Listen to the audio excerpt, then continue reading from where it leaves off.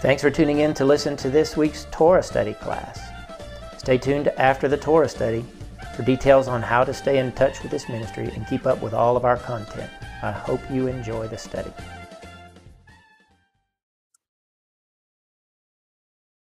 Shalom, everybody. We are back.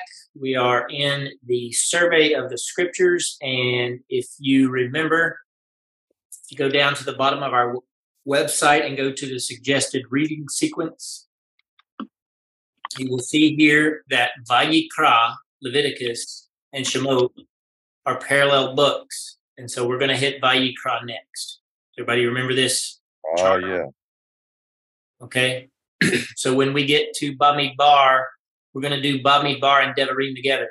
It was kind of hard. I didn't do Job with Genesis because even though they were written concurrently, they are entirely different books. And so I think what we're going to do is study Job before we do, after we do the prophets, perhaps, or maybe I'm still mulling it over. We'll figure out where we're going to stick Job. I actually thought about doing it right after Bamidbar and Devarim, and then doing Yehoshua. But anyway, there's the sequence. So we're going to do VaYikra. The reason that we didn't do Shemot and VaYikra together is because Shemot is more narrative and VaYikra is more instruction. And we kind of looked at one or two pieces of VaYikra, but it's a difficult book, VaYikra is. So we're going to start that tonight. Somebody have a comment? Where is that? Where could I find that chart? Do you see what I'm looking at right now? Yes. Scroll down all the way to the bottom. And the suggested reading sequence. Thank you. Okay. So let's go to VaYikra and begin. We're going to go to chapter 1. All right. Just a little preface here, a little introduction. VaYikra is mostly instruction concerning righteousness, instruction concerning right living, priestly duties. It is called Leviticus because Levi is the name of the tribe of the priesthood, right? So it deals a lot with the priesthood and how they interact and the types of sacrifices that are brought to the temple. So what is a priest? What is a Kohen? Levites. Yeah, they were Levites, but what is functionally a Kohen? Someone who takes care of temple duties. They're an intermediary between the assembly and Abba. There you go. They are an intermediary, a representative, a go-between between God and the nation of Israel. All right. So that's what a Kohen is an intermediary. Somebody, Joe, I think it was, said service in the temple. That is, they are ministers in his temple. So that is part of their intermediation, is that they minister in the temple. But that ministry in the temple is to mediate between God and man. And really, it was for all of mankind, even though this is the nation of Israel, and it's Levi is one of the 12 tribes and is the tribe that was called, separated, put in the center of the camp. You remember that? Around the tabernacle. We probably need to go look at that. Maybe I should put that on the website somewhere. I'm trying to think of where I can get it speedily. Well, while you're doing that, I was just going to ask you if you could blow that up. I'm getting old. Oh, I'm sorry. Yeah, I mean, I usually do, but Yes. I neglected to.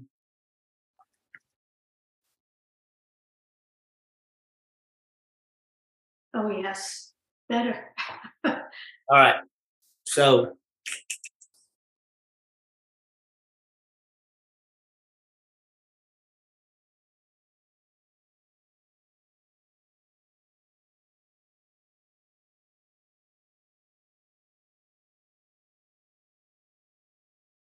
I'm going to have to do it this way.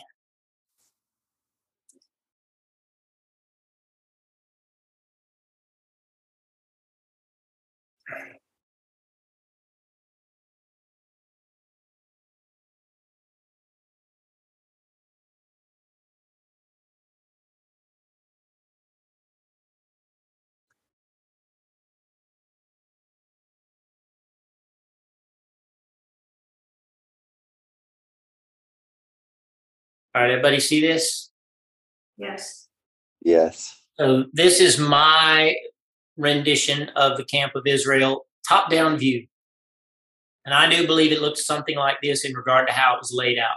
So the tabernacle is in the middle. All right, you can see there's a compass rose up here that tells you east is on the right-hand side, west is on the left, north is at the top, and south is at the bottom. So on the east side is the camp of Yehuda, which also includes Yisachar and Zebulun. And we're going to hit this again when we hit the book of Numbers, by the way.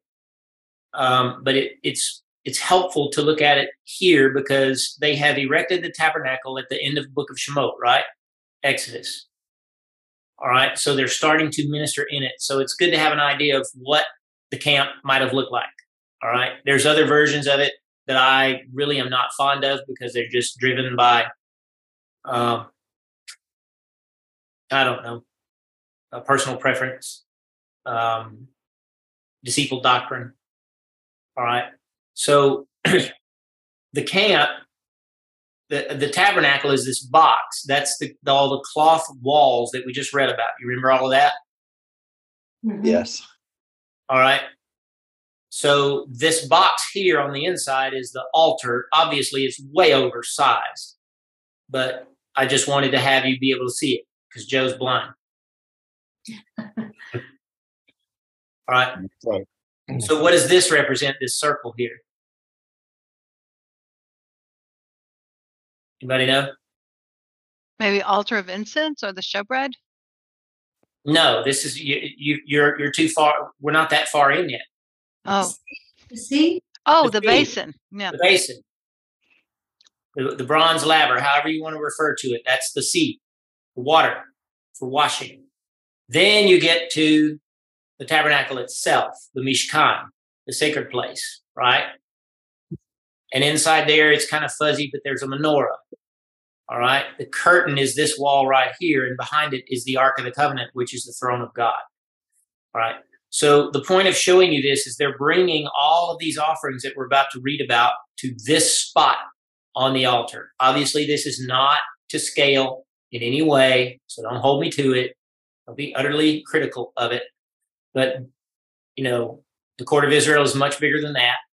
The altar is not that big, doesn't consume that much of it. But generally, they bring their sacrifice in. They probably lined up. There's probably a huge crowd waiting with all their animals, all the men holding their animal for the sacrifice. They bring it to this point, and they slaughter it. And the priests wash what they got to wash. They wash their own hands. They wash their feet before they go in. They put it on the altar, the burnt offering altar. Everybody got that? Mhm. So we're looking at a top-down view of this, right? And here's the bronze laver with the water in it, right? Okay. So I just wanted you to remind yourself of what's going on when we're talking about bringing an offering, okay? So the Kohanim have their own offerings that they do inside the sanctuary, but this is going on at that outer altar. Speaking to Bnei Israel and saying to them, when any man of you brings an offering, any man, this is not a Levite, right? This is any man, right? Mhm. Okay. Unto Yahweh, you shall bring your offering of the cattle, of the herd, or of the flock. Okay.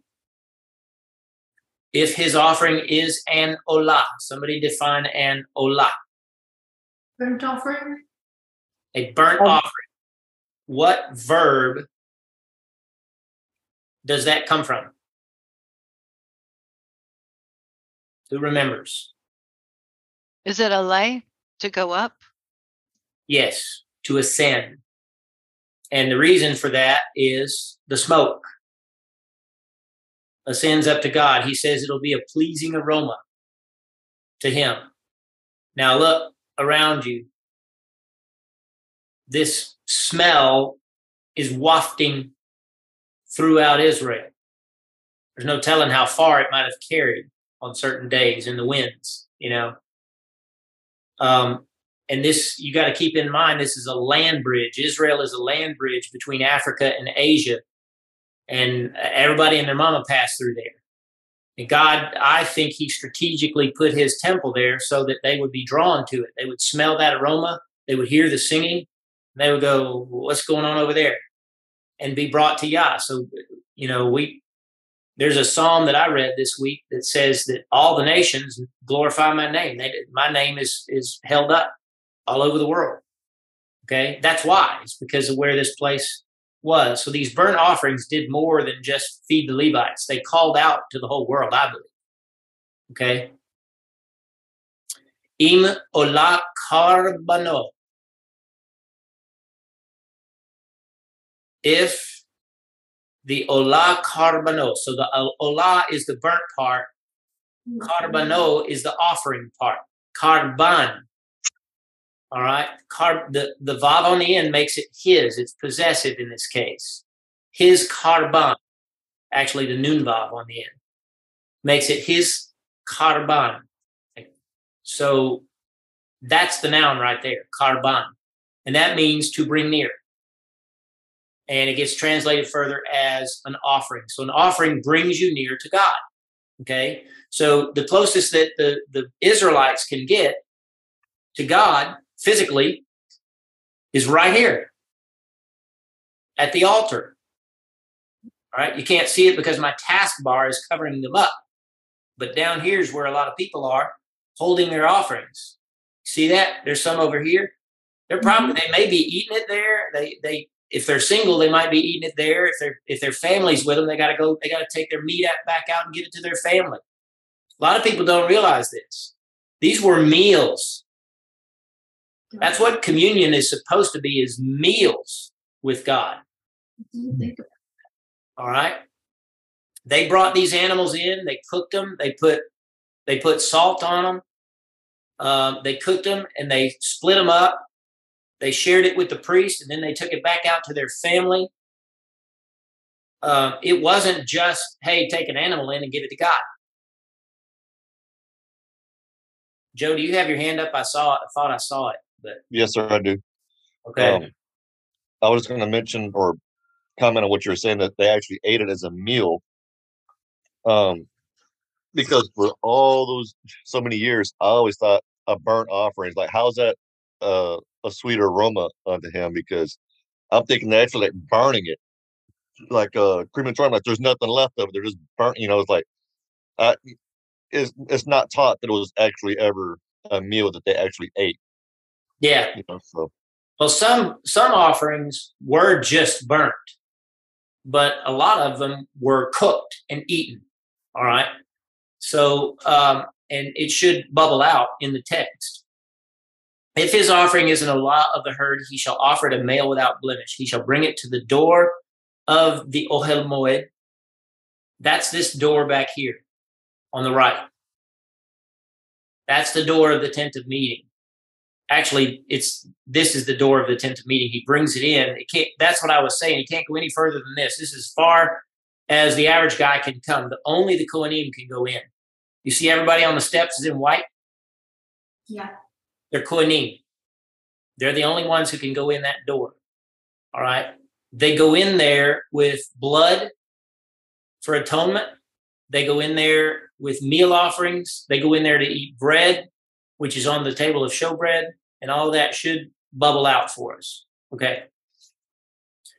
He shall bring it to the door of the Ohel Moed that he may be accepted before Yahweh. So there's your ministry part. Accepted before Yahweh. Lirtzono lifnei Yahweh. Does anybody know what ratzon is? Ratzah is the verb. Can I? Oh, Dorcas? I think the ratzon, it's the animals, the sheep, and the. No, that's you're thinking of son. Okay. Oh, I'm so sorry. Yeah, that's true. This is a different word. Does it have anything to do with righteousness or Not really. ratzon? Okay. No. it is favor. Ratza means rotze means I want, right? Mm-hmm. Rotze, ratza. Ratzon is the noun. Retzono is his noun, his acceptance, his favor, his how did the translation put it? Accepted before Yahweh. So so he will be wanted before Yahweh. If you want to get cut down to the root, the root is to want. It's associated with people's will. Retzono is translated as his will a lot of times. All right. So you will be in his will. All right. Does everybody understand what I'm trying to get at? Mm-hmm. Okay. Lirtzono lifnei Yahweh. So that he will be wanted, favored, accepted before Yahweh. And so the point is, he's standing before God, who is represented in that ark back inside that door that he can't go in. Everybody got that? Yeah.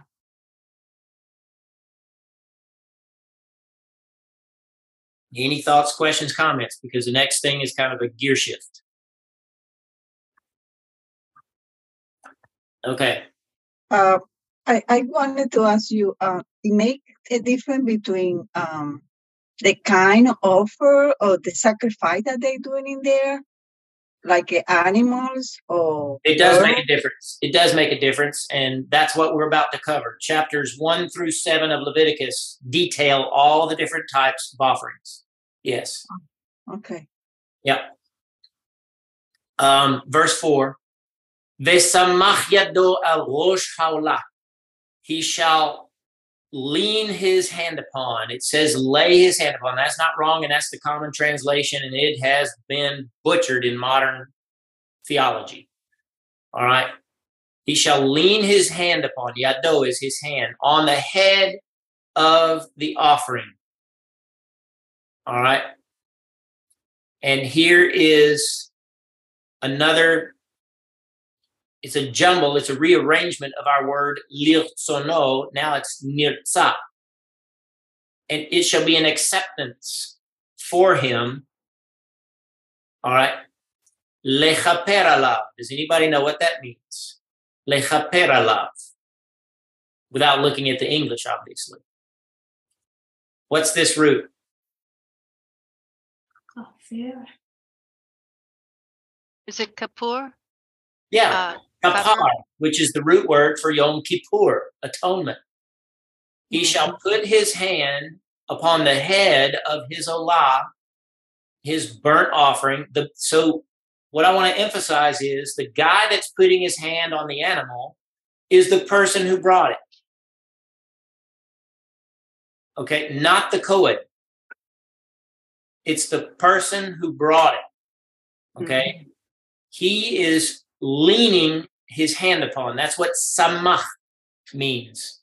Everybody that I know of, there's probably one or two people who have not been through our foundations of the faith study, Techilat Hadavar, the foundations of the word, the elementary principles of the word, that study that we did. I think it's 16 weeks long. It's on our website. If you've been through that, you should know what samach means. The noun form of that verb is smicha. All right, so we took the root that we're looking at here and added a hey to it. So it's what kind of, it's a feminine noun, right? Smicha, which is the laying on of hands, the leaning on. So the concept is actually leaning on to it. All right, you're going to see that he leaned upon this or that, and the verb is samach. All right, so the laying on of hands in this case is the transference of what? Symbolically, but I believe also in a sense literally. What is being transferred from the man to the animal? Sin. The sin. And the reason I bring that up is because there is a verse. I'll have to go gadget it probably to find it.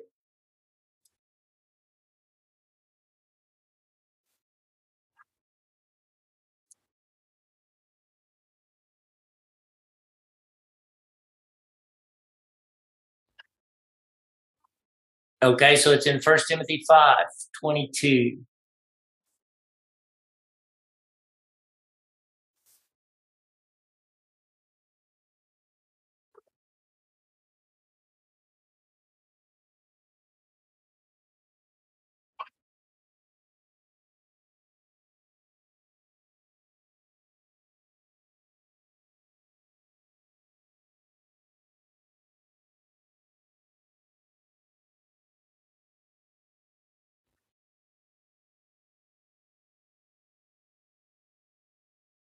Now look at this. Do not perform smicha hastily on any man.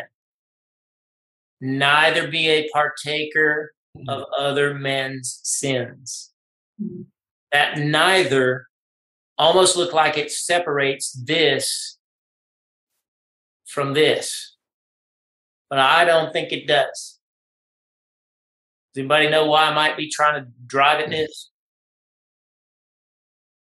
It probably links it because if you're laying your hands onto someone with the intention of imparting something to them, whatever they have could come upon you. Might be a reverse action. And I swear to God, I can't prove it because this is not science, this is spiritual, but I honestly believe that I have experienced that twice, where the evil intentions of people that I laid hands on innocently, I felt. All right. And so I do believe that that's why Shaul is telling us, don't be quick about it, because there is a connection, as much whether we want to believe it or not, and a lot of people don't anymore, but there is a connection between the physical realm and the spiritual realm. All right. And sins are driven by spirits. All right. We have an enticer. We have a trickster out there. We have a deceiver, a pursuer, an adversary. There's a whole bunch of words that describe the other side of our spiritual life, right? And so just going around putting hands on anybody, whether it be a religious practice or anything else, could be a sticky situation. Did you have a question, Dorcas? Basically, no, I didn't have a question, but I do agree totally with what you were saying. I have heard many exhortation not to, you have to be careful whether who you lay your hands on or who you allow to lay their hands on you. Yeah. That, so I think my wife is listening. I haven't heard her. She's quiet as a mouse, but she had a woman lay her hands on her one time, but come up and say, "Let me pray for you," and before she even did, Melanie got the creeps, and I'm not going to speculate about what happened afterward. I think I kind of know some things, that were related to it. But yes, people that go around just willy-nilly laying hands on people, generally, in my opinion, are not very righteous before God. They're more self-righteous before God. They think they are God's gift to other people. And people who think that are not being led by His Spirit, they're being led by somebody else. And so I got to the point finally where I was like, nope, appreciate it, don't need it. Move on down the road. You ain't that special, homie. You ain't fixing to lay your hands on me. All right. And so I do believe that's a two-way street. Yeah. Then I have a comment. I think there is. I'm certified in bioenergy medicine, and there is a scientific.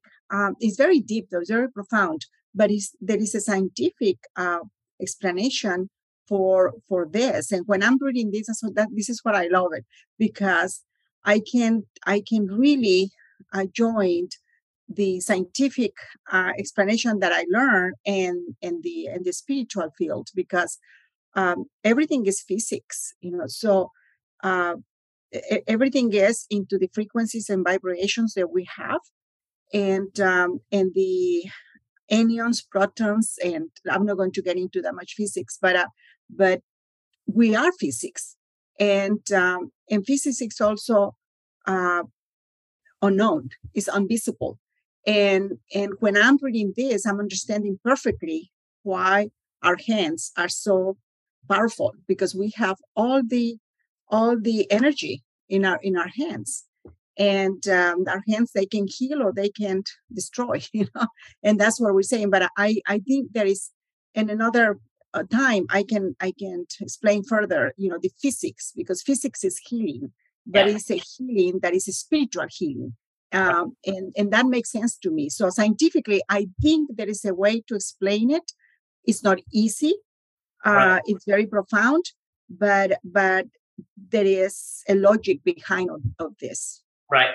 That the fact that there is a connection between the physical and the spiritual is, I'm utterly convinced of that. It's not something that I can replicate in a lab. It's not something that can be measured. But I have certainly witnessed it and experienced it. And I have experienced it in the positive direction and also in the negative direction. So I think it is something that we do have to be cognizant of. And so in this sense, the supplicant who brought the animal is laying his hand on that animal, on his head. Mm-hmm. And the purpose of that is so that he will be, the offering will be accepted before, will make atonement for him before Yahweh. So he brings it to be accepted, right? And then he performs smicha so that he can be atoned for when that animal dies. So the animal is living at this point. This is what a lot of people aren't aware of, but that the next verse is basically telling us that the supplicant himself is killing the bullock. Verse 5, and he shall kill the bullock before Yahweh, the animal, whatever his sacrifice was, in this case a bullock. And Aaron's sons and the priests shall present the blood and dash the blood round about the mizbeach. Somebody remind us of what a mizbeach is. Mizbeach. The altar. The altar. Yeah. The altar. Oh, okay. It's not where the ark is? No? No. It's this altar right here. He's bringing, so let me move this. I don't know if y'all are seeing what I'm moving, but I'm going to move it anyway. So do you see, Elizabeth, this pool of water right here? I don't see anything. I mean, I don't see you. No. You don't see Okay. Now I see it. Do you see the pool of water? Yes. Yes. All right. Do you see this ramp? Uh-huh. That's the altar. Okay. So the supplicant came in the gate way over here on the right. He brought his animal over here to the bottom of this ramp, probably between the ramp and this water. Mm-hmm. And somewhere near this water, he cut that animal's throat after he laid his hands on it. Okay? Mm-hmm. The blood is going to be dashed around the horns of the altar. The horns are these four big knobs. So one of these priests might be carrying a vial of blood from one of the supplicants. This went on all day long. Look at how many priests there are. Guess what? They all got to eat. Right? Very true. So that's why so many priests had to be in the temple, especially during festival seasons. Okay? But he brings his animal, he lays his hands on it. There is a transference of his guilt of sin onto the animal. And when that animal dies by his hand, this is why I tell people, you cannot blame the Romans and the Jews for Yeshua's death. You're the one who required death. You're the one who required Yeshua to die for you. Every last one of us. And if he didn't, like I say, we're wasting our time. Hello, Daniel. So that's what's going on here. He is bringing his offering. It's killed. The priests are the ones who bring the blood and dash it around the altar at the door of the tent of meeting. Ohel Moed is the tent of meeting. It stood for this place. All right. So the priest is the one who brings the blood. So that speaks to me. We pray for people all the time, do we not? How many of you have heard older Christians say, plead the blood? All the time. Oh, yeah. There is something to that, but they do it wrong, I think. But it is something that should be addressed when we're praying for people, right? Because did Yeshua just shed his blood for those of us who believe, like the Calvinists teach? Nope. No, he did not. He shed it for everybody. Do you think it would be appropriate?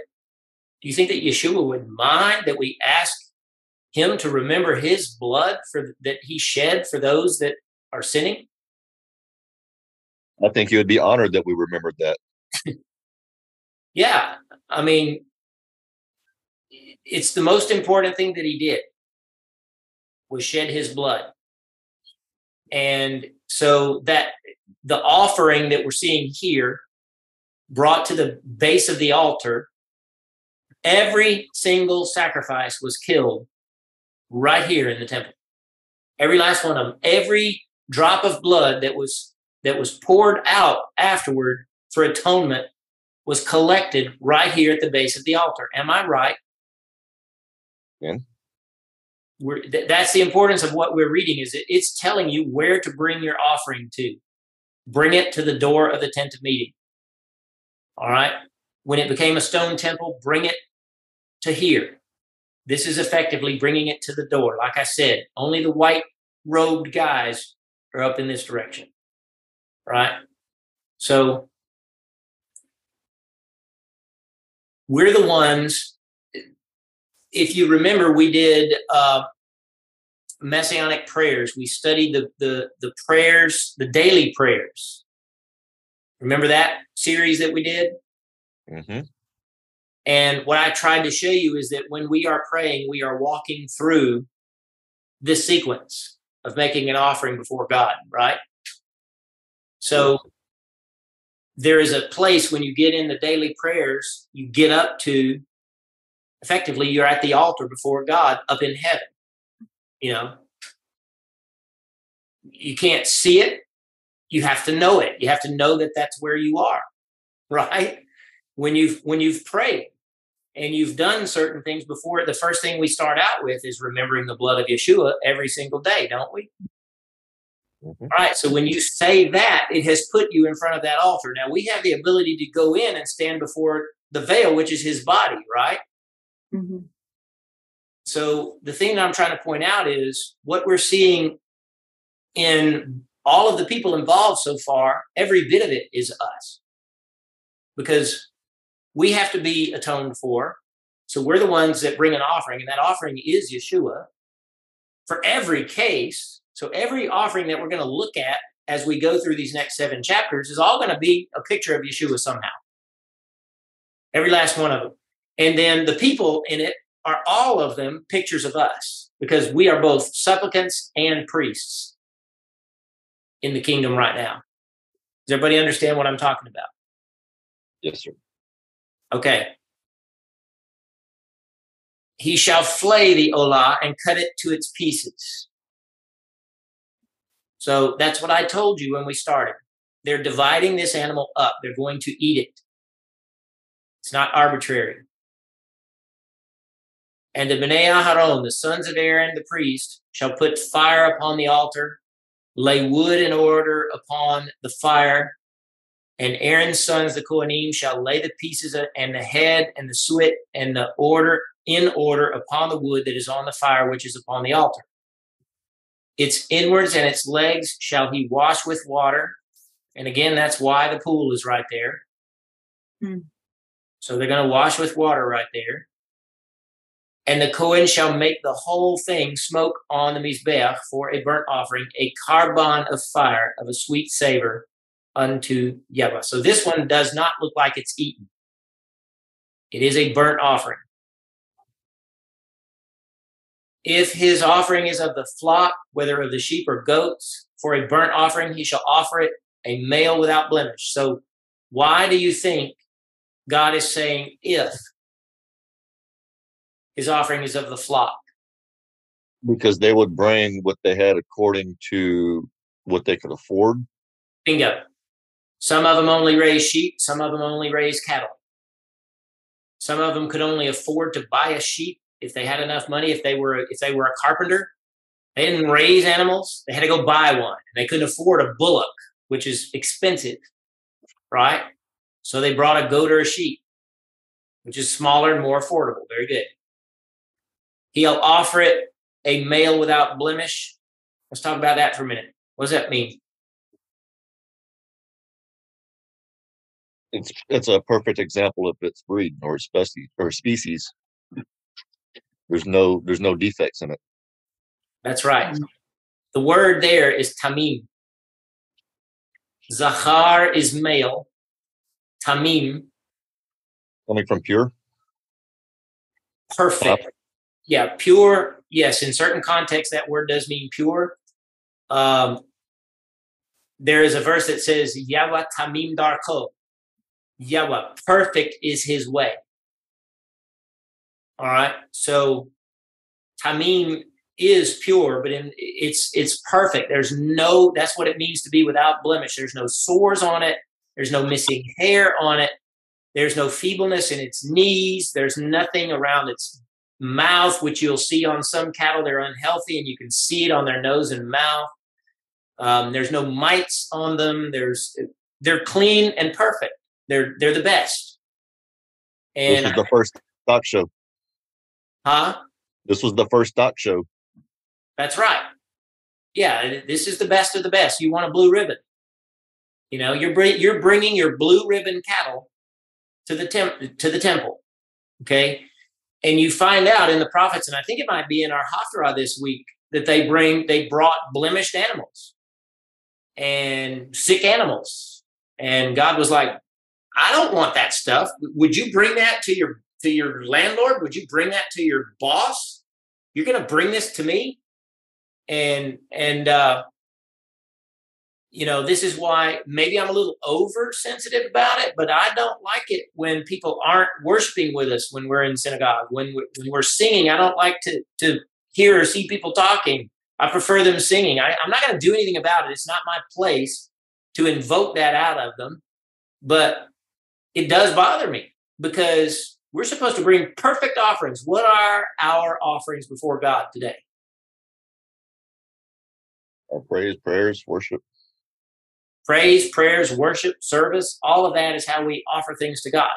So if we're in the middle of offering up praises to God and people are standing around chatting or just kind of ignoring it, I don't understand it, because this is what we have to give him back, after he's given so much to us.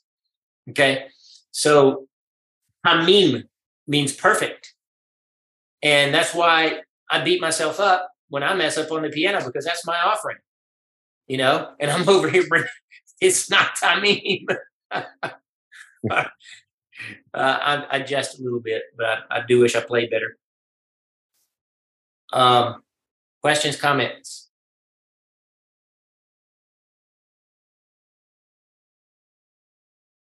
Reach nichoach, a sweet savor. Reach nichoach. I have a. You're muted. Sorry. When they are burning the offering, are there burning also the visceras? The what? The visceras, the liver, the kidney, the organs. Depends on the offering, but yes, they had to take. We were told that they had to take out. Right. Yeah, I read. Right. But the rest of it, we're going to see that there are sometimes those things are talked about specifically. It's not mentioned. Yeah, but Yeah, I think my question is, are the organs and the meat of the animal cooked at the same time, or they were separated? The animal had the organs inside? I think they I were think out, that might right? be what this is. Okay, that's Because that's an old word that we don't use anymore. So let's look at it. Well, it said earlier to wash the entrails. So that might be. Here it but is. that can be only the intestines, but I like the Tissue liver. around the loins, the kidneys of animals, ox, sheep, goat, the heart, the fatty tissues of animal. All right. So it looks to me like it's cooked with it. The whole animal except for the entrails. All right. Cut it into its pieces, put it on the fire, lay it in order. Head, the sweat, upon its inwards and legs shall wash with water. Where did it say the entrails? I thought maybe it was inwards. I maybe said it wrong. But Yeah. I think that was it, the inwards. Yeah. They're probably the inwards. Yeah. Mm-hmm. They're to wash with water and make it all smoke on the altar, though. The whole thing. Okay. Yeah, I got it now. Okay. Thank you. He shall kill it on the side of the Mizbeach northward before Yahweh and his sons. So it's the same thing with the flock or the sheep, with the goat or the sheep, right? It's the same process. Wash the inwards with water, make it smoke. It is a carbon, a sweet savor, a carbon of fire, a sweet savor. I want to talk about that. Olahu, Ishe, who remembers what the significance of that is? And it was in our last. Ishe, well, fire, but Isha means wife. Very good. So we had that at the end of our first paragraph. Ishe reach nichoach layava. Ishe reach nichoach layava. And so the implication there is this could be alluding to, at a very deep level, the bride of Messiah. Have you noticed how scents are involved in the male-female relationship in the Bible? Aromas, perfumes. Am I wrong? Never considered it, actually. Am I wrong? Do you remember that? What was the question? Do you acknowledge that aromas, scents, perfumes are expressed in the Bible around the male-female relationship? Yes, I think in I was reading about it today. It's between it's in a Song of Songs, I think. Yeah, absolutely. It's in Proverbs as well. It's in Proverbs in the sense of the harlot who entices men away from righteousness, but it's in the Song of Solomon where the bride makes herself enticing to her beloved one. And so it's not wrong to do, right? But the point that I'm making is you have the word ishe, which is take those dots away, which is how, why does it do that? Take those dots away, and that's what Isha looks like, which means wife or woman. All right? Reach nichoach, sweet savor. So a scent that is sweet to smell. All right? La Yahweh, unto Yahweh. All right? And of course, that's alluding to royalty. Okay? So it's at a very deep level, guys. I understand that, but I can't help to see it when I read this. All right? It shall be a sweet savor. So what is accomplished here for the person who brought the animal? What got accomplished when that fire started going up for Yah and the blood was poured out on that altar? What was accomplished for that person? The forgiveness of all their sins. Forgiveness of their sins, no fear of destruction from God, right? What it could not do that our sacrifice in Yeshua does is it couldn't relieve them of their guilt. They still walked away and knew that they were guilty. All right. They didn't have what we experience when we get saved. And I didn't do quotes to make it trite or silly, but there is a moment in my life that I remember when my sins were lifted off of me and I was floating. Okay. And that's happened more than once. And that is what this guy who's bringing this animal is trying to achieve. He wants to be right with God. He wouldn't be in the temple if he didn't want to be, unless he's just being religious, right? Okay. Are y'all with me tonight? Y'all seem down, quiet, subdued. Oh, I'm here for sure. Bored. Are y'all Yes, but I think of how they said that the blood of bulls and goats could not give us the clean conscience that Yeshua gives us. That's right. All right. So now we go down even further. So there's poor people out there who can't even afford a sheep or a goat. And so they bring something of the birds, which are cheaper. Turtle doves or young pigeons. Brings it to the Mizbeach. It's a little different execution process. He pinches off his head, makes it smoke on the altar. His blood will be drained out. So he makes it smoke, drains the blood on the side of the altar. Take away his crop with the feathers thereof, cast it beside the Mizbech on the east part, in the place of the ashes. So that's where the ashes are put, is on the east part. Rend it by the wings thereof. He will not divide. So it's a whole bird. The whole bird is cooked. Make it smoke upon the altar, upon the wood, and the same thing. So even if you brought the cheapest sacrifice, you get the same thing accomplished before God. So what determines the price? What determines, we've kind of already alluded to it, but what determines that? What a person could afford. What they could afford. So it's similar to me of when Yeshua was watching, and I'll never forget the year when I read that verse and realized that he was specifically waiting to see her put that mite, the widow's mite, to put that mite in the tzedakah box. He was sitting there watching and waiting for her, and then he pointed her out and said, "Look at her. She's giving more than everybody."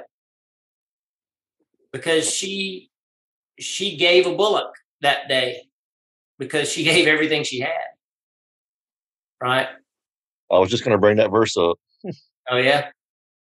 So it's not the size of the offering, it's the heart of the offering. It's the motive of the bringer of it that counts. And I think that applies in a lot of ways today, spiritually and physically. People in religious circles look at people's offerings to determine who's going to serve sometimes. You ever seen that? I have. And who's going to sit in the most important places, who's going to be important. It's how big their check is. And that's why I don't ever look at people's checks. I don't care. I don't want to know what they're giving, you know?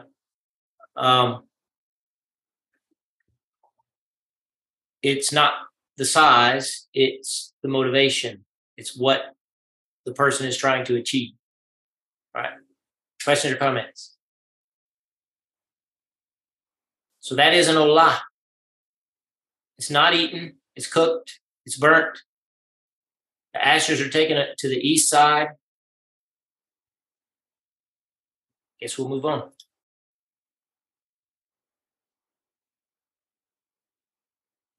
When anyone brings a korban mincha unto Yahweh, his offering shall be of fine flour. Does anybody know what mincha is?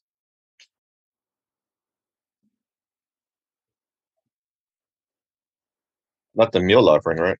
It's meal. It's a meal offering, yeah. He brings fine flour. Pour oil upon it. Put frankincense thereon. Bring it to Aaron and his sons, and he shall take thereout his handful of fine flour of the oil with the frankincense. The Cohen shall make the memorial part thereof smoke upon the altar a carbon of fire, drawing near of fire, an offering of fire, of a sweet savor unto Yahweh. There it is right there. Same phrase. All right. You could say it this way: a sweet, sweet smelling wife for King Yahweh. All right. But that which is left of the mincha shall be Aaron's and his sons. It is a thing most kodesh of the offerings of Yahweh made by fire. Kodesh kadashim, most holy. Holy of holies. So that bread is called the same thing that inner sanctuary is called, the Holy of Holies. Kodesh kadashim. All right.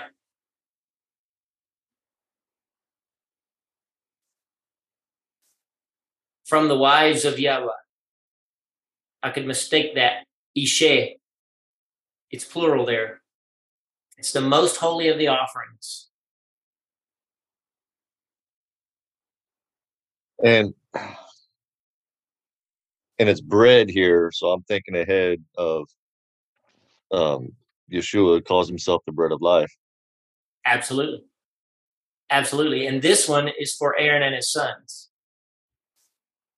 All right. I told you all those priests got to eat, right? All those guys in white got to eat. Look at all of them. That's a big crowd. That's a big picnic.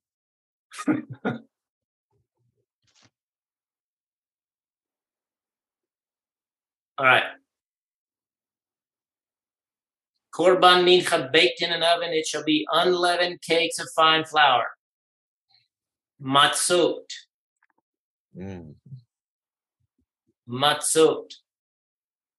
Tikrav karban mincha me'afe tanur solet halot matzot belulot. All right. Unleavened cakes of fine flour mingled with oil, or unleavened wafers spread with oil. So we've been seeing this word if, and I want to talk about that. If. What does that mean? We've kind of already said it, but I just want to point it out. What is that showing you? I think it's this is voluntary. So it's how can I express it? Yahweh is giving us the choice. Yeah, it's not compulsory. Exactly. So if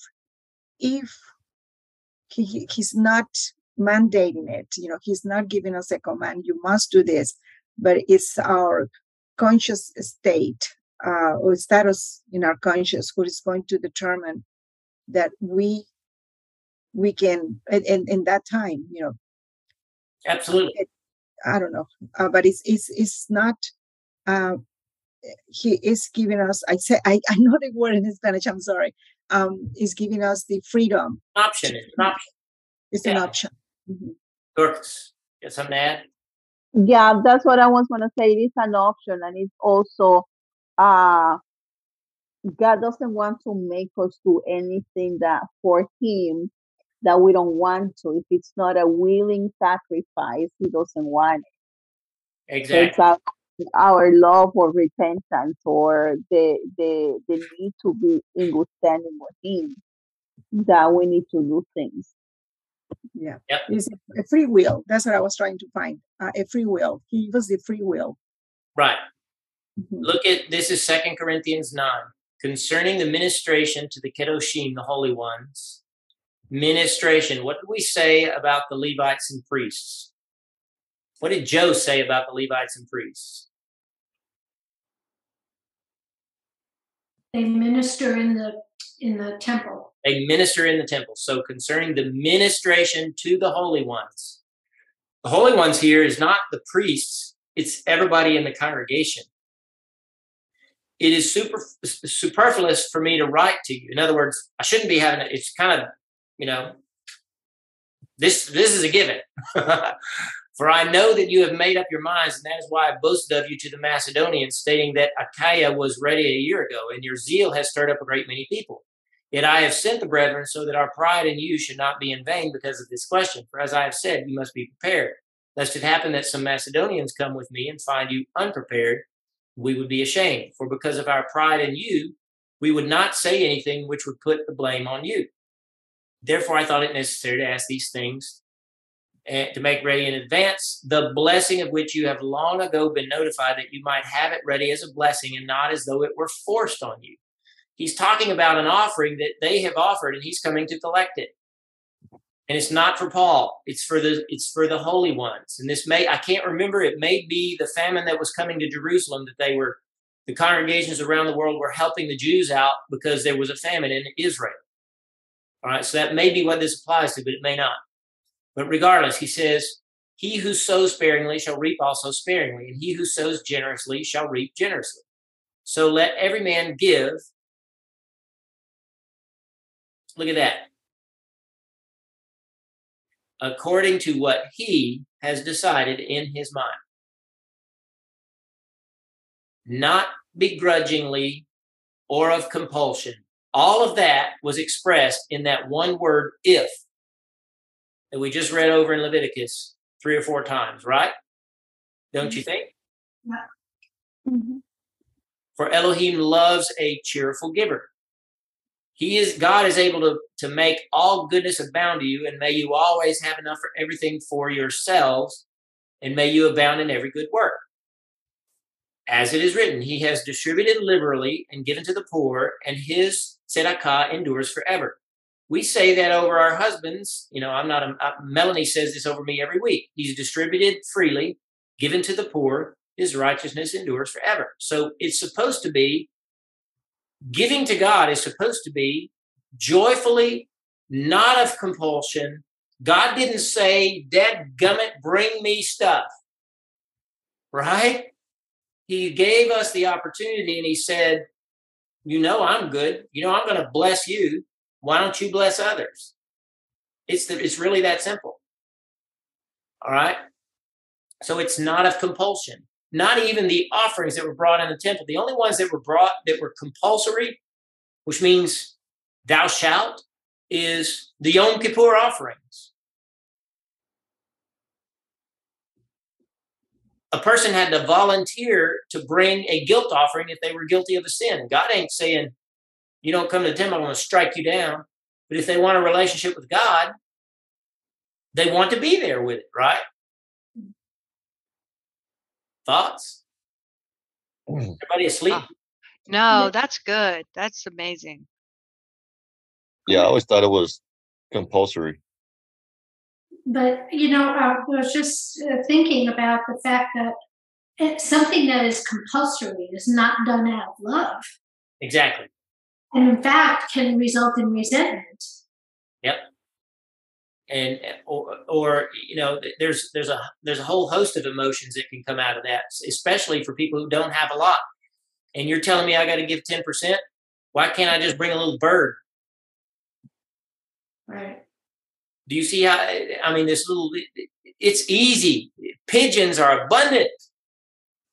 You can go catch one. You don't even have to pay for it, right?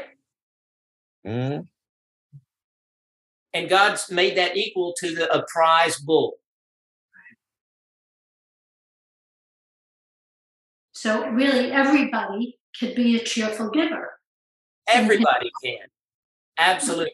That's the point. Some people, Melanie and I, when we've gone, through hard times way back early and a little bit more recently because of things that happened in the past. The way back before I learned this concept, this truth, we felt bad that we weren't able to sometimes give 10%. We felt bad. It made us sick, and then I study the scriptures and I'm like, wait a minute. It's not about a percentage. It's not about the number, and I've told y'all the story before. So that changed for us. But the preachers will make you feel bad about it too, though. Exactly. They use compulsion to make sure that you're getting what they want you to give. It's probably the second, maybe the second to the last or the one after that, before that, church that we went to. The last day we went was the day that they handed out a form and asked you to fill out basically it was a finance statement. How much we made a year. I kid you not. They handed that out at the time of the plate, passing the plate, and wanted to know how much everybody made in a year. Ridiculous. And the implication was so they could figure out whether or not we're giving what we're supposed to be giving by looking at our checks, and we gave cash anyway. We never brought checks. Wasn't none of their business. But that we never went back. And of course, that particular church was in the news not long, about it, less than a year after we left, for extortion and all kinds of crimes. So that's like when people feel guilty, they're going to stay away from the congregation as well. Exactly. If they don't feel like they are equal to other people because they don't have equal money, it's going to make them not want to go. All right.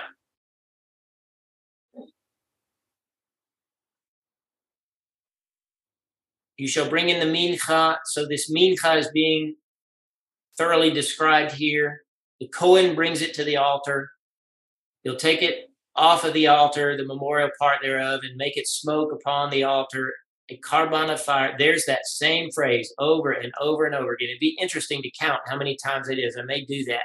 Not tonight, but in my off time, I may count how many times we see that phrase in this book. It is a thing most holy.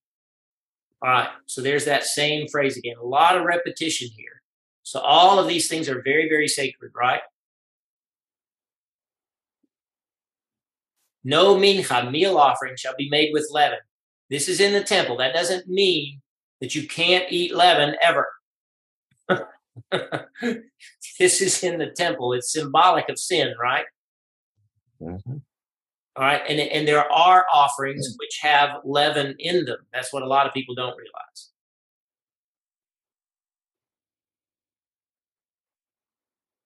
For you shall the mincha doesn't have leaven in it. You shall make no leaven or honey smoke as a carbon of fire unto Yahweh. No honey. Yeah. Not in the mincha.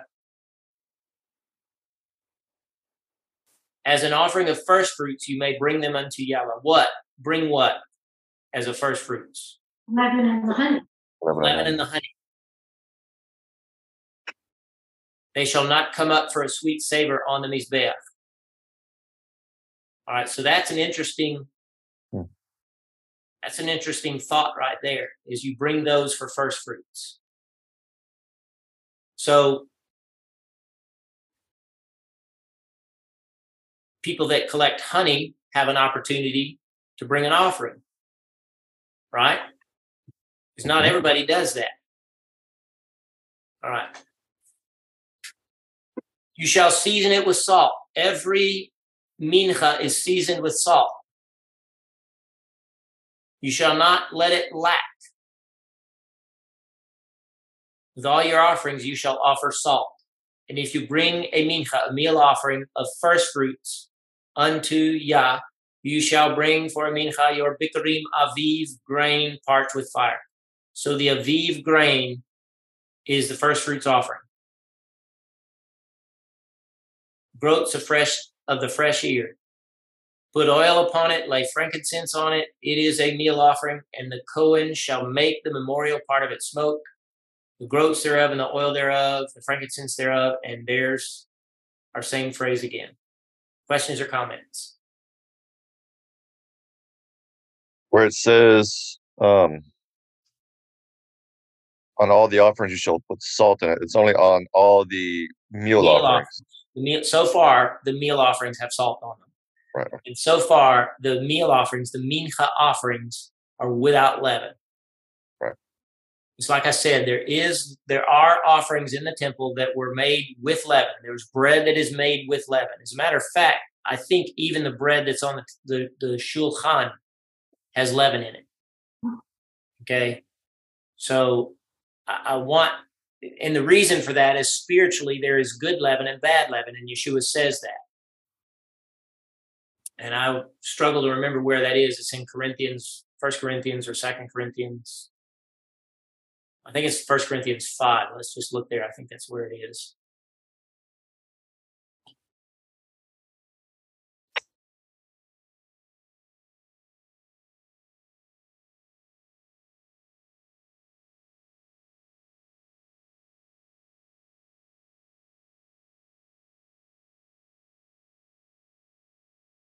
Maybe not. Yeah, there it is. Your boasting is not good. Do you not know that a little leaven will leaven the whole lump? Clean out, therefore, the old leaven, that you may be a new lump, so that you can be matzot. Our Pesach is Mashiach, who was sacrificed for our sake. Therefore, let us celebrate the Hag, which is Passover. This is in 1 Corinthians. Not with old leavening, neither with the leavening of evil and bitterness, but with the leavening of purity and kedusha. It would be interesting if that word for purity would be tamim. Mm. It could be. We'd have to look in the Aramaic. Do you want to do that? Sure. Yeah.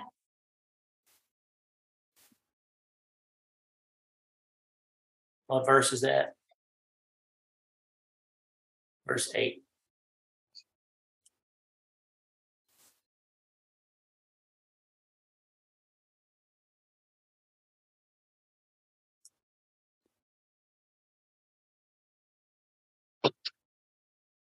I wish they'd get this fixed. This site has been broken for a while.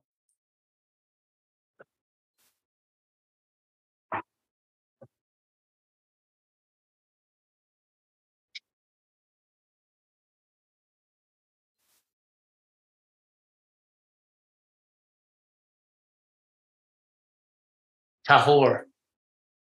But the Aramaic may be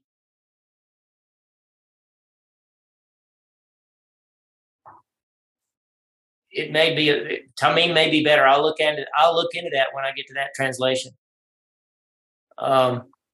Purity and truth, right? Purity and holiness. So you get the point that I'm making? There's good leavening in the temple. There's leavened stuff in the temple, and there's unleavened stuff in the temple, because there is such a thing as good leaven. It's what we sow. We sow words into our lives. We sow words into other people's lives. We sow thoughts of the heart, goodness that we give to other people, or bitterness that we give to other people. Those things are like leavening, and they can spread. You ever notice that if you have a group of people who are cheerful and one person walks up and they're in a foul mood for whatever reason, it just ruins it for everybody. That's true. In my mind, that's a form of leavening, because it just that quick spoils the mood. Or vice versa.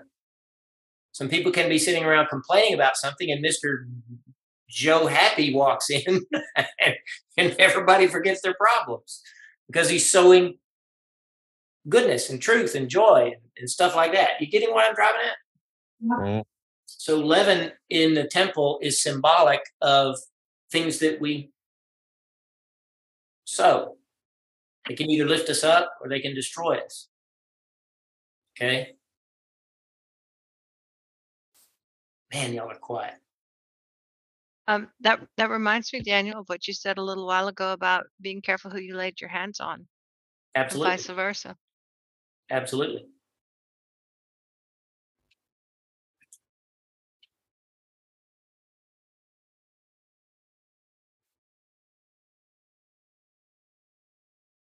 A zevach of shalom. What is that? A peace offering? Close. Zevach. It's slightly different than an offering.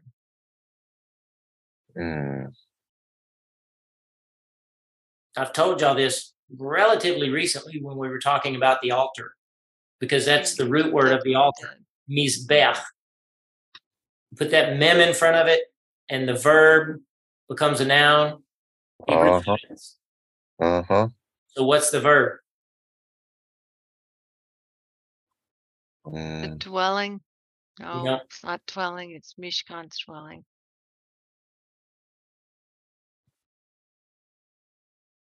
It's sacrifice. Zevach. All right. The olah was an offering. This is a sacrifice. What's the difference?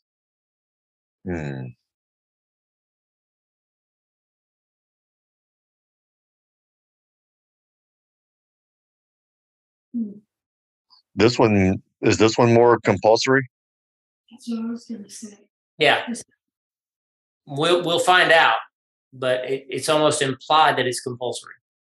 All right. Same thing. It's tamim, which is perfect. The animal has to be perfect. So that's similar to the olah, right? Mm-hmm. Lay his hand upon it. Same thing. On the head, kill it at the door, same place. Dash the blood, just like the other, just like the olah. He shall present his zevach, his sacrifice of peace, a carbon of fire unto Yahweh. There's that phrase. Ishe Yahweh. Fat that covers the inwards, and all the fat that is upon the inwards, and the 2 kidneys, and the fat that is on them, which is by the loins, and which he shall take away hard by the kidneys. So this is the difference, Alicia. The offering that you're going to eat, those things are separated. Yeah, that's what I think I'd read it before and I was confused. Yeah. For the difference. Yeah, so because this one's going to be eaten. But the other one too. No, the other one is a burnt offering. But you said that the priest had to eat. I was speaking generally about offerings, but that was before we started reading. Okay. All right. The olah is it's a burnt offering. It just cooks on the altar. That's it. You don't. Okay. So the only thing that was eaten in chapter 1 and 2 is the mincha so far. Okay. So this one we should see this one is going to be eaten. So what is the difference? The purpose of the offering. The purpose. Mm-hmm. Yeah. This one is to make peace between God and man, or between man and man. Oh, this is for peace. Okay. All right. So this is a sacrifice. Mm-hmm. An offering is something we saw it. The offering was brought free will. Like for atonement. Right. Mm-hmm. Okay. Mm-hmm. All right. This one is a sacrifice. Okay. Make it smoke upon the altar, which is upon the wood that is on the fire, carbon. Everything is similar except the way it's cooked, right? Mm-hmm. All right. Well, the way it's butchered, at least. Yeah.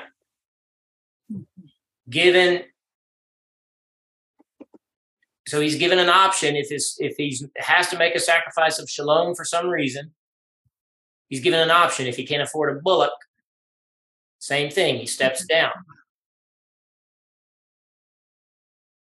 Lay his hand upon it, kill it. Aaron's sons will dash the blood, present the sacrifice of peace. The fat tail entire, which he shall take away hard by the rump bone, and the fat that covers the inwards, and all the fat that is on the inwards, and the 2 kidneys, and the fat that is upon them, which is by the loins, and the lobe of the liver. He'll take it away by the kidneys, and the Kohen shall make it smoke upon the mizbeach. It is the food of the offering made by fire. So this one is a food. All right. If we go down to verse 11. Well, and I noticed that this one said it could be a male or female. Yep. Because it seems like the most of the time it's the offering is a male animal.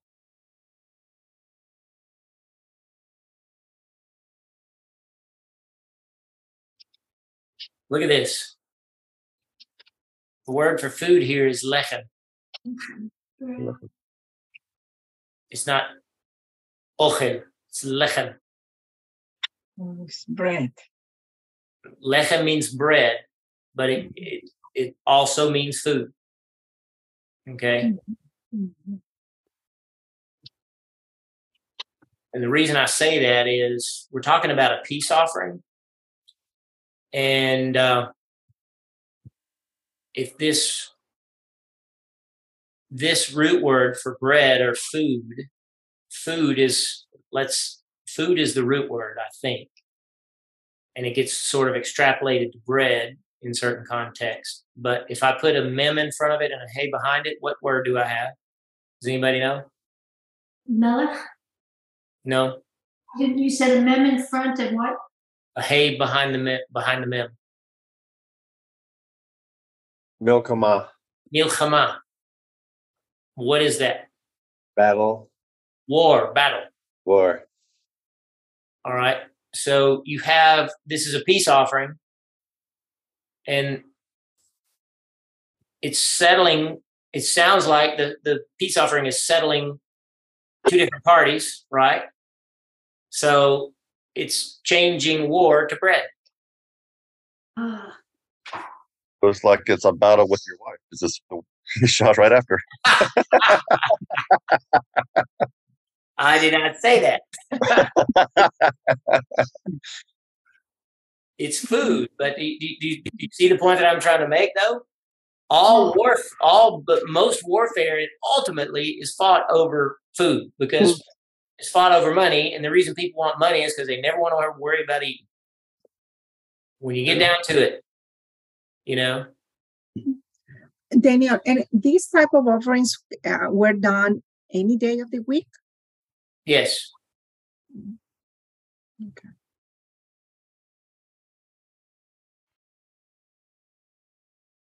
So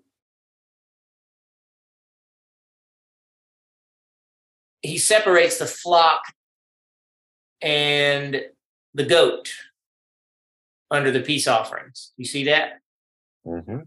Whereas when we were looking at the Olah, flock and the goat were very similar. So let's see what's different.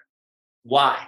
Let's see if we can discern why they're separated. And if this offering is a goat, then he shall present it before Yahweh, and he shall lay his hand upon the head of it and kill it, dash the blood against the altar round about, present thereof his offering, even a carbon of fire, the fat that covers the inwards, the 2 kidneys, the fat that is upon them, which is by the loins, the lobe, same language.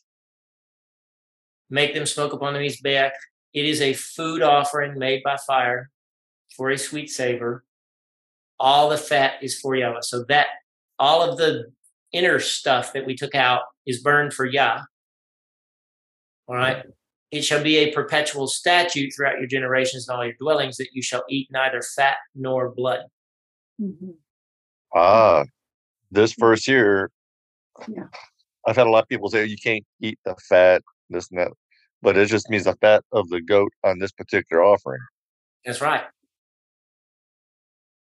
But I wonder why the goat. I'm kind of thinking, I don't know. There's like a strong correlation with the Muslim community with a goat for some reason. So I'm wondering why the goat, if there's anything to do with that. Like, I don't know. Why is it separated? Why is it so different? I'm wondering if it's because I'm not too sure, but like in the goat's milk is very similar than human milk. Yes. So I'm wondering if it's the same thing. It has to be related to something like that. Well, that probably has to do with it because you may not be aware of it, but the Canaanites worship the goat. Okay. If I'm not mistaken, Molech was a goat god. Okay. You'll see that very much in our culture today. I've seen a goat-headed god flying all over the place. I mean, he's just everywhere. And so I think that there is something deeper than what we see on the surface in God separating the two for a peace offering. Mhm. All right. Also, the goat in particular, and this may be related to what Alicia just mentioned, is the only thing that we're told we can't cook the kid goat in its mother's milk, right? Mm-hmm. Didn't say that about a calf, Right. right? And so what I have read, it's been a long time, and maybe I should circle back and check the veracity of it because I don't have it written down. I don't have a valid source in my mind. But what I have read is that since archaeology developed, people have been digging in Israel and finding a lot of stuff, especially about the Canaanites. And they have found that that was a particular ritual that they did with a goat. Cooking a kid in its mother's milk was part of their pagan worship. So it may have something to do with that as to why God separated them, especially concerning a peace offering. Mhm. It may have something to do with what Alicia was talking about, the fact that the milk is so similar to human milk, and the goat's physiology is different than the sheep's. So I don't know the science behind that as to why God would do that. I guarantee you there's probably some science behind it. I don't know what it is. But it also may have something to do with the spirituality of, the symbols of the goat, even in the scriptures. Mhm.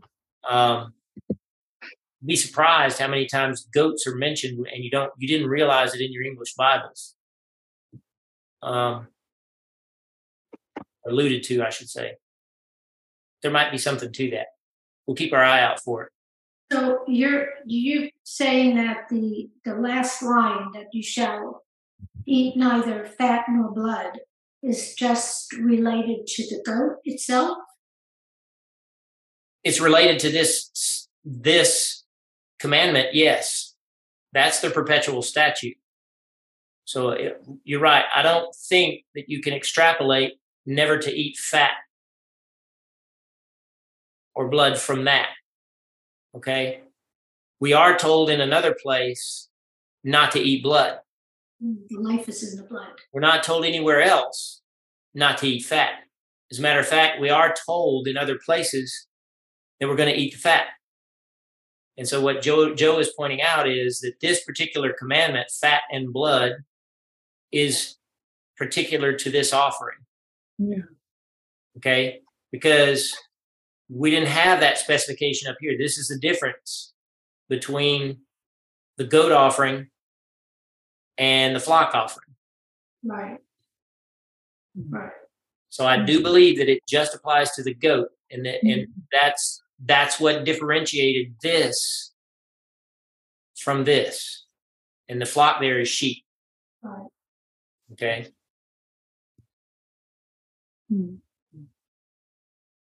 Further And I was thought. just thinking as we're going through this, like if the offering is this, if the offering is that, and the offering is this, and the offering is that, and then everything it says is, for the most part, pretty much the same, right? Now we're seeing a couple of minor differences.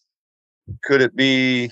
I mean, yeah, I know that Israeli children start off with this book, but could it be a thing of this is a instruction book, and so someone's like looking for what they're going to bring and offering? If they have access to a Torah, they're going to go to that spot to see, well, this is what I have. What should I do with it? Should it be something that simple, or? I mean, it could be. In temple times, people didn't carry a Bible around. They did in first century and pre-first century in the synagogue era. They did go to synagogue every day. A lot of men did, based on what I've read in the past. And like I said, a lot of my knowledge is old and may need to be verified. But They went to synagogue every day to study the scriptures, morning and night in some circles. They go in the morning, then they go to the field and work, then they go back to the synagogue, then they go home. And so they should have known what to do when they went to the temple, and that was kind of the point of studying them so much. So yeah, I would say it is a reference for that, but they couldn't carry the scrolls with them. Very few people had scrolls outside of the synagogue. It's hard, expensive, as a year's salary for a scribe. Write one scroll, get a year's salary. You know, I mean, they were expensive. They still are, by the way. You know, last I checked, brand new Torah scrolls written by a scribe today are probably $60,000 or $70,000. Wow. One scroll. I'm talking brand new, a person who has been commissioned to write one. They are off the charts expensive. They go down over the years because they're used, and that's how we'll have to buy our next one as well, I'm sure. Labor intensive. Very labor intensive, big, huge job. And so, yeah, you didn't carry one around in your pocket. Shaul had a book of scrolls. Did you know that? Yep. Shaul at one time was a pretty well-off guy. He said to himself, I have been rich and I have been poor. And but he, in one of his smaller letters toward the back of the book, he wrote, he tells one of his friends to go pick up my scrolls. So I don't know how long he had them. I don't know how old they were, but he had some money in those bags because they were expensive. Hey, what about the one that we're currently using? It's cheap. It's machine made. Oh, machine made. Okay. Yeah. If it were handwritten, it'd be different. I don't know if you ever heard the story of our former place and the scroll we had there, but we paid $5,000 for it, and it's 90, 100 years old. Wow. So maybe we'll get a good one soon. I don't know. Thoughts, questions, comments? We've got a few more minutes, I think. Well, 20.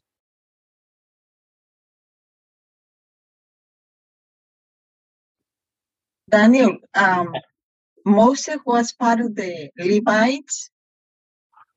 Oh, Yes, he was a Levite. Aaron was his brother, and Aaron was a Levite. oh, okay. Levi would have been Moses and Aaron. They were brothers. That would have been their great grandfather, something like that. I don't know how many greats they would be, but Levi would have been their grandfather. And so, yeah, they were Levites. Moses was a Levite. So Daniel, what I saw in the photograph in the picture that you show us, many rabbis. I never thought there were so many. These aren't rabbis. They're not? No, they're priests. Oh, priests. Well, why there were so many? It was like they had a. I haven't read anything in relation to them as far as how they were distributed, because I never thought in my mind that there was that many. All right, let's do this. Hopefully, I can find it quickly. We're going to go to, I believe it's 2 Chronicles. Somebody be ready to help me if I'm wrong, because I'm fishing from my mind for this. I think it's chapter 8 of 2 Chronicles.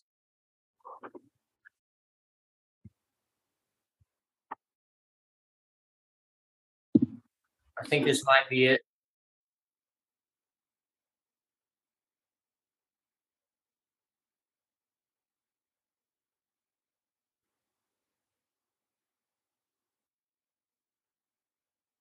$250, that boy rule over the people. What are you roughly looking for, Daniel? I'm looking for the division of the priests. I found it. It's verse 14.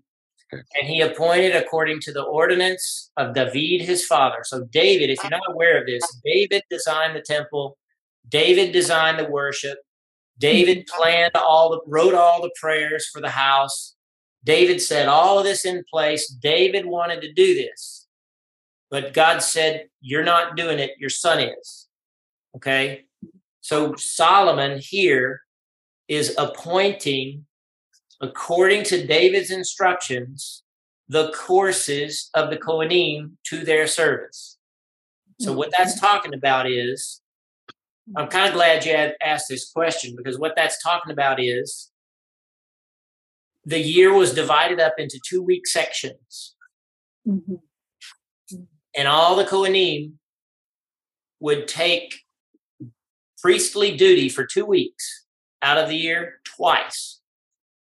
In the spring, the first course would go on the first day of the new year when the Aviv is spotted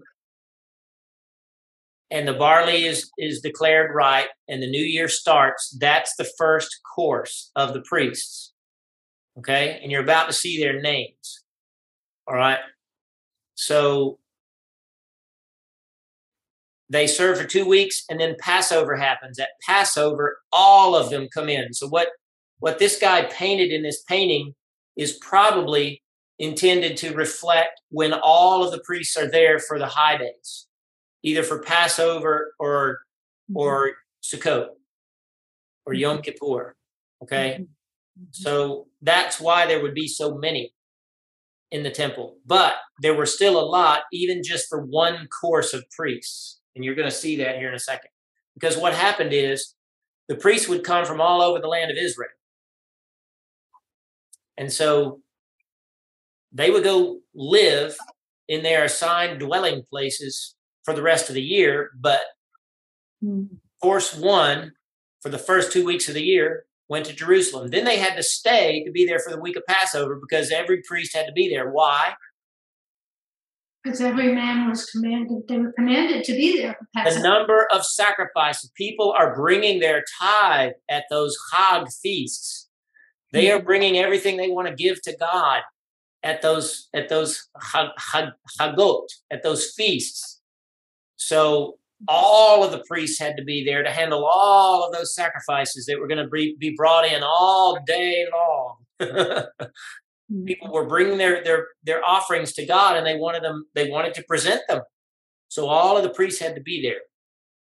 So, and the Levi'im, to their charge is to pray. So so this is a job of the Kohanim and the Levi'im, to praise, to minister. Look at the praise going on. What do you see back over here on the right? Mm-hmm. You see singers in the front row. You see harpists in the second row. Trumpeters in the back 2 rows. Do you see that? Yeah. It's basically a choir. I would love to hear that. All right. So what's going on here? All right. Doorkeepers for their courses at the gate. So that's part of the priestly duty, is to stand at the door and make sure that people coming in are circumcised and clean. That's what it means to keep gates and doors, is to make sure that the people coming in belong there, right? For so had David, the man of Elohim, commanded. They departed not from the commandment of the king unto the priests and the Levites concerning any matter or concerning the treasure. So all the work of Shlomo was set in order from the day of the foundation of the house of Yahweh until it was finished. And it was perfected. All right, there's somewhere where the priestly orders are actually named, and I'm just forgetting where that is.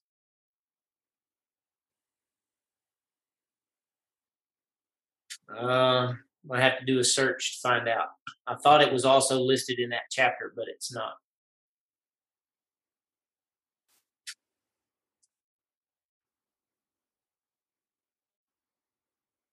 Dang it.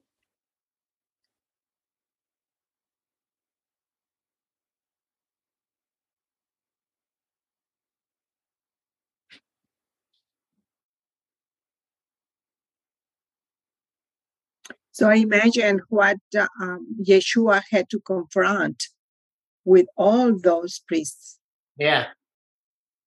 That was overwhelming. So the orders, it looks like they're listed in First Chronicles. First Chronicles, okay.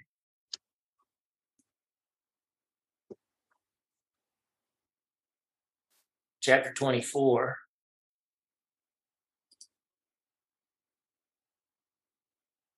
The courses of the sons of Aaron were these: the sons of Aaron, Nadab and Abihu. All right. That was original.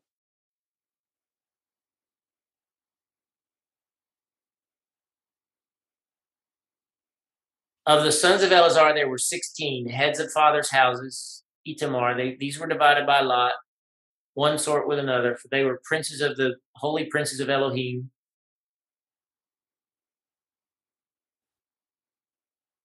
Here we go. The first lot came forth to Yehoyarib, the second to Yedaiah, the third to Harim, the fourth to Seorim, the fifth to Malchiah, the sixth to Miyamin, the seventh to Hakutz, and the eighth to Aviyah. The eighth course is very important to us. Who knows why?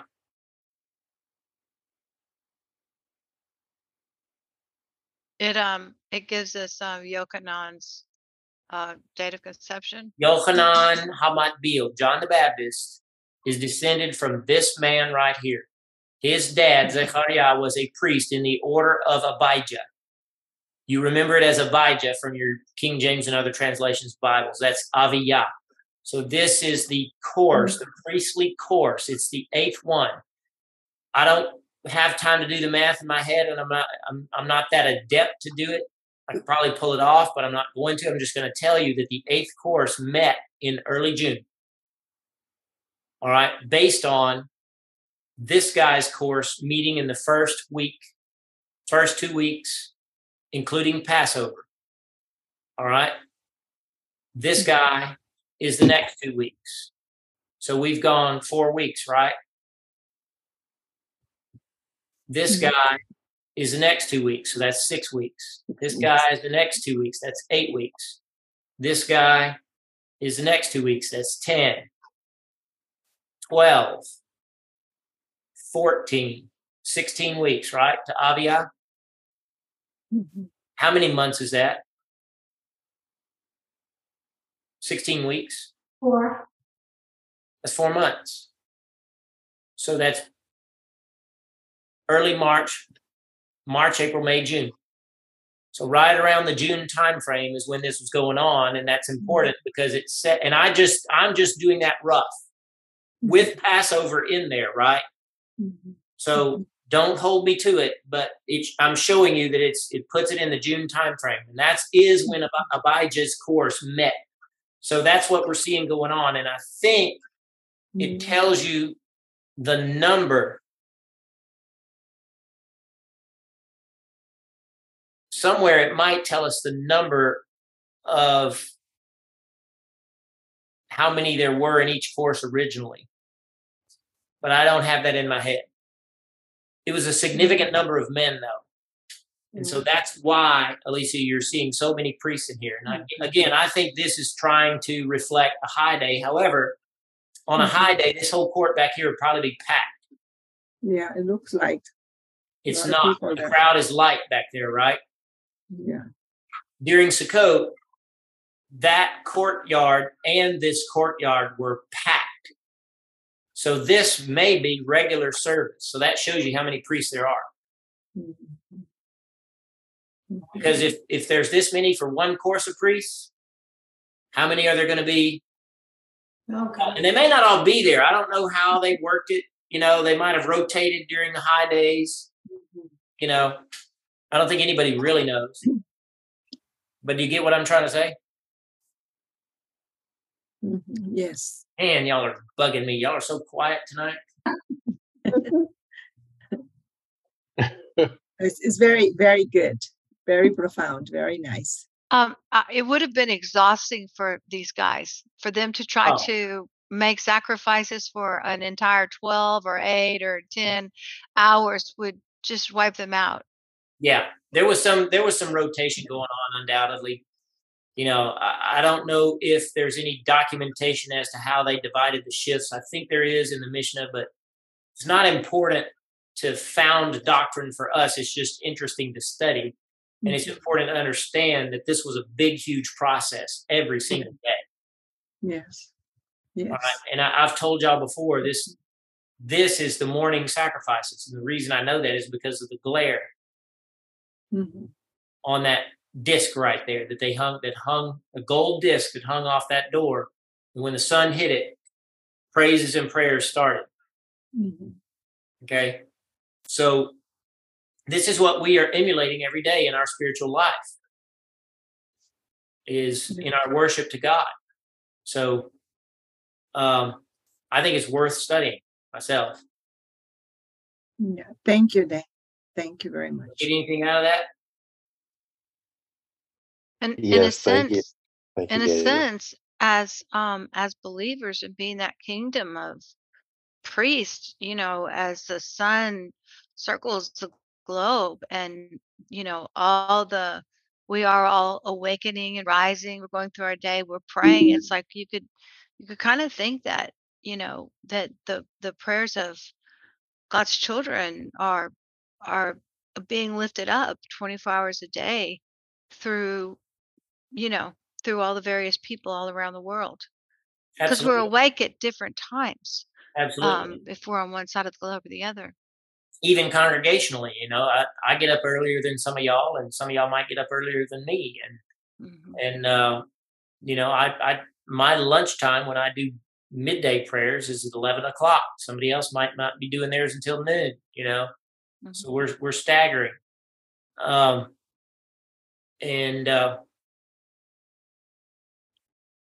you know, it's a big, huge part of our life. But the cool thing is that all the sacrificing that they had to do, all the physical labor, that wasn't easy work. Yes. That was not easy work. Butchering and cooking in the same day, over and over, all day long. These guys were serious men. Yeah. And I dressed 10 chickens at one time, and that was exhausting enough. oh my gosh, I remember doing 2, dressing 1 hog in the winter. Shame on us for eating hog, but we did it. That's some work, dude. Hanging that thing up in a tree, you know, and they're bringing bulls in there. No, and the blood. Yeah, I think they will get dirty, and then and maybe they need to go and change.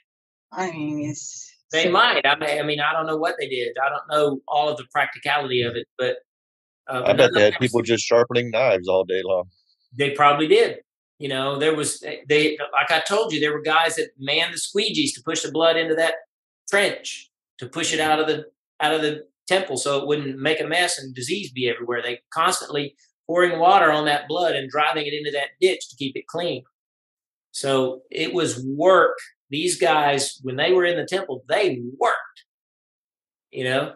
So it's a big deal, and all of it is for the ministration of God's business, getting praises, ministration, prayers, offerings, sacrifices, getting it all done. And we're supposed to be taking the place of all of this by our lives. Do you realize that? We are the temple. And the fact that some people only serve God on Sunday or whatever day they pick just bothers me.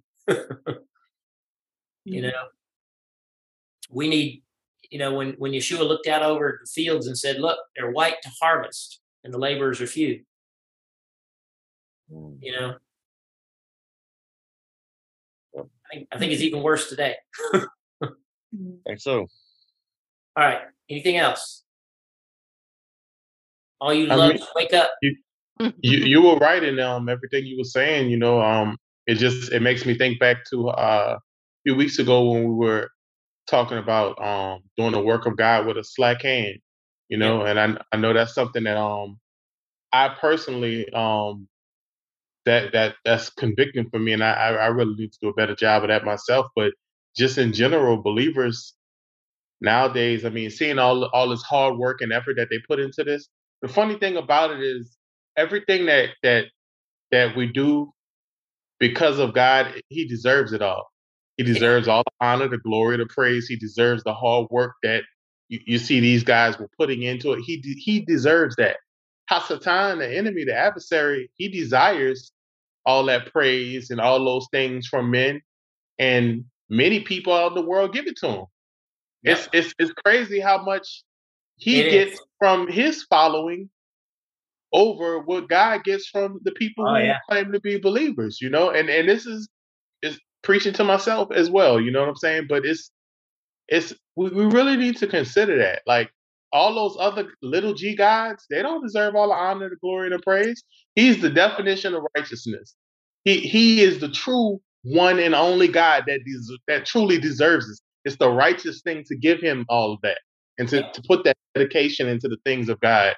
And so, just we got to do a better job, and I Well, definitely myself have to. I'll tell you this. It was 20.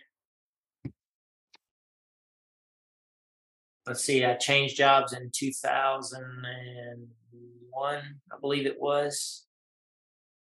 Yeah, so it would have been around 2001. So 20 to 21, 20, almost 22 years ago, maybe. I did some work down in outside of Sugarland at a coal mining, or not mining, but a coal facility, Mhm. energy production facility that used coal for energy. And there was a Muslim there. And I was there for 2 to 3 months, I think, driving down there every day. And every single day, that Muslim would do his prayers. Mhm. He'd go into his office, put his little rug out, put his butt up in the air and pray. And believers aren't doing that. Right. But it's tons of other Muslims like him putting in Muslims, that type of dedication to Allah. exactly. And they're more unified than the Yep. body of Messiah seems to be. And while their Christianity is still, and I'm speaking very broadly when I say that, is still numerically the largest religion in the world, but it's changing fast. And we certainly know that those who claim to be believers oftentimes are not. Yeah. And then even of those genuine believers, most of them are lazy.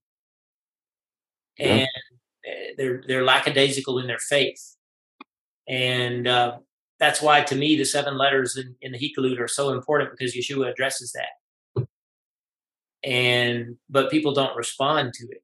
And I try to invoke a response and try to encourage. I'm trying everything I possibly can do just to wake some people up and get them to join us in doing the work of the kingdom. And it's the body of Messiah is so dispersed and divided and contentious, and just, it's crazy. I know. And we can't get this done, it seems sometimes, y'all have I've told y'all about the kid that came back after a year. Yeah. Remember that? Yes. Well, looks like maybe somebody, either maybe his pastor or his parents, told him not to talk to him. Oh wow. Because this kid loved me last year, come up and hug me, look, little bitty guy, look up at me. Do you like me, Mr. Crouch? And it was all over me. And now he won't even look my way. I forced him to give me a fist bump today, and he kind of reluctantly did it. And I know what happened. And that breaks my heart for him and for them for putting that in him. When they don't even endeavor to understand what it is that I was saying to him. So it's sad. And I know of faithful people who are praying every day, 3 times at least, and I wish I could encourage more people to it. That's why I wrote the Siddur. Yeah. So it's a big task. God has people all over the world. It's like Betsy said, we're not the only ones. I don't presume that we're the only ones doing it. Mm-hmm. I'm not that arrogant. There are plenty of people praying for the people of God and for the work of the ministry and stuff like that. I just wish more of us were doing it, and that we were more reverent about it and more diligent about it and more persistent and consistent about it. That's my prayer. I don't think that we understand deeply that we're not just supposed to go through our lives deciding what it is we want to do and what we feel like doing. We're not really trained up and taught, and it's not natural to us in our flesh to say, what does God want me to do, and how can I find out what He wants me to do? And I think we miss out a lot because of that. Yeah. Well,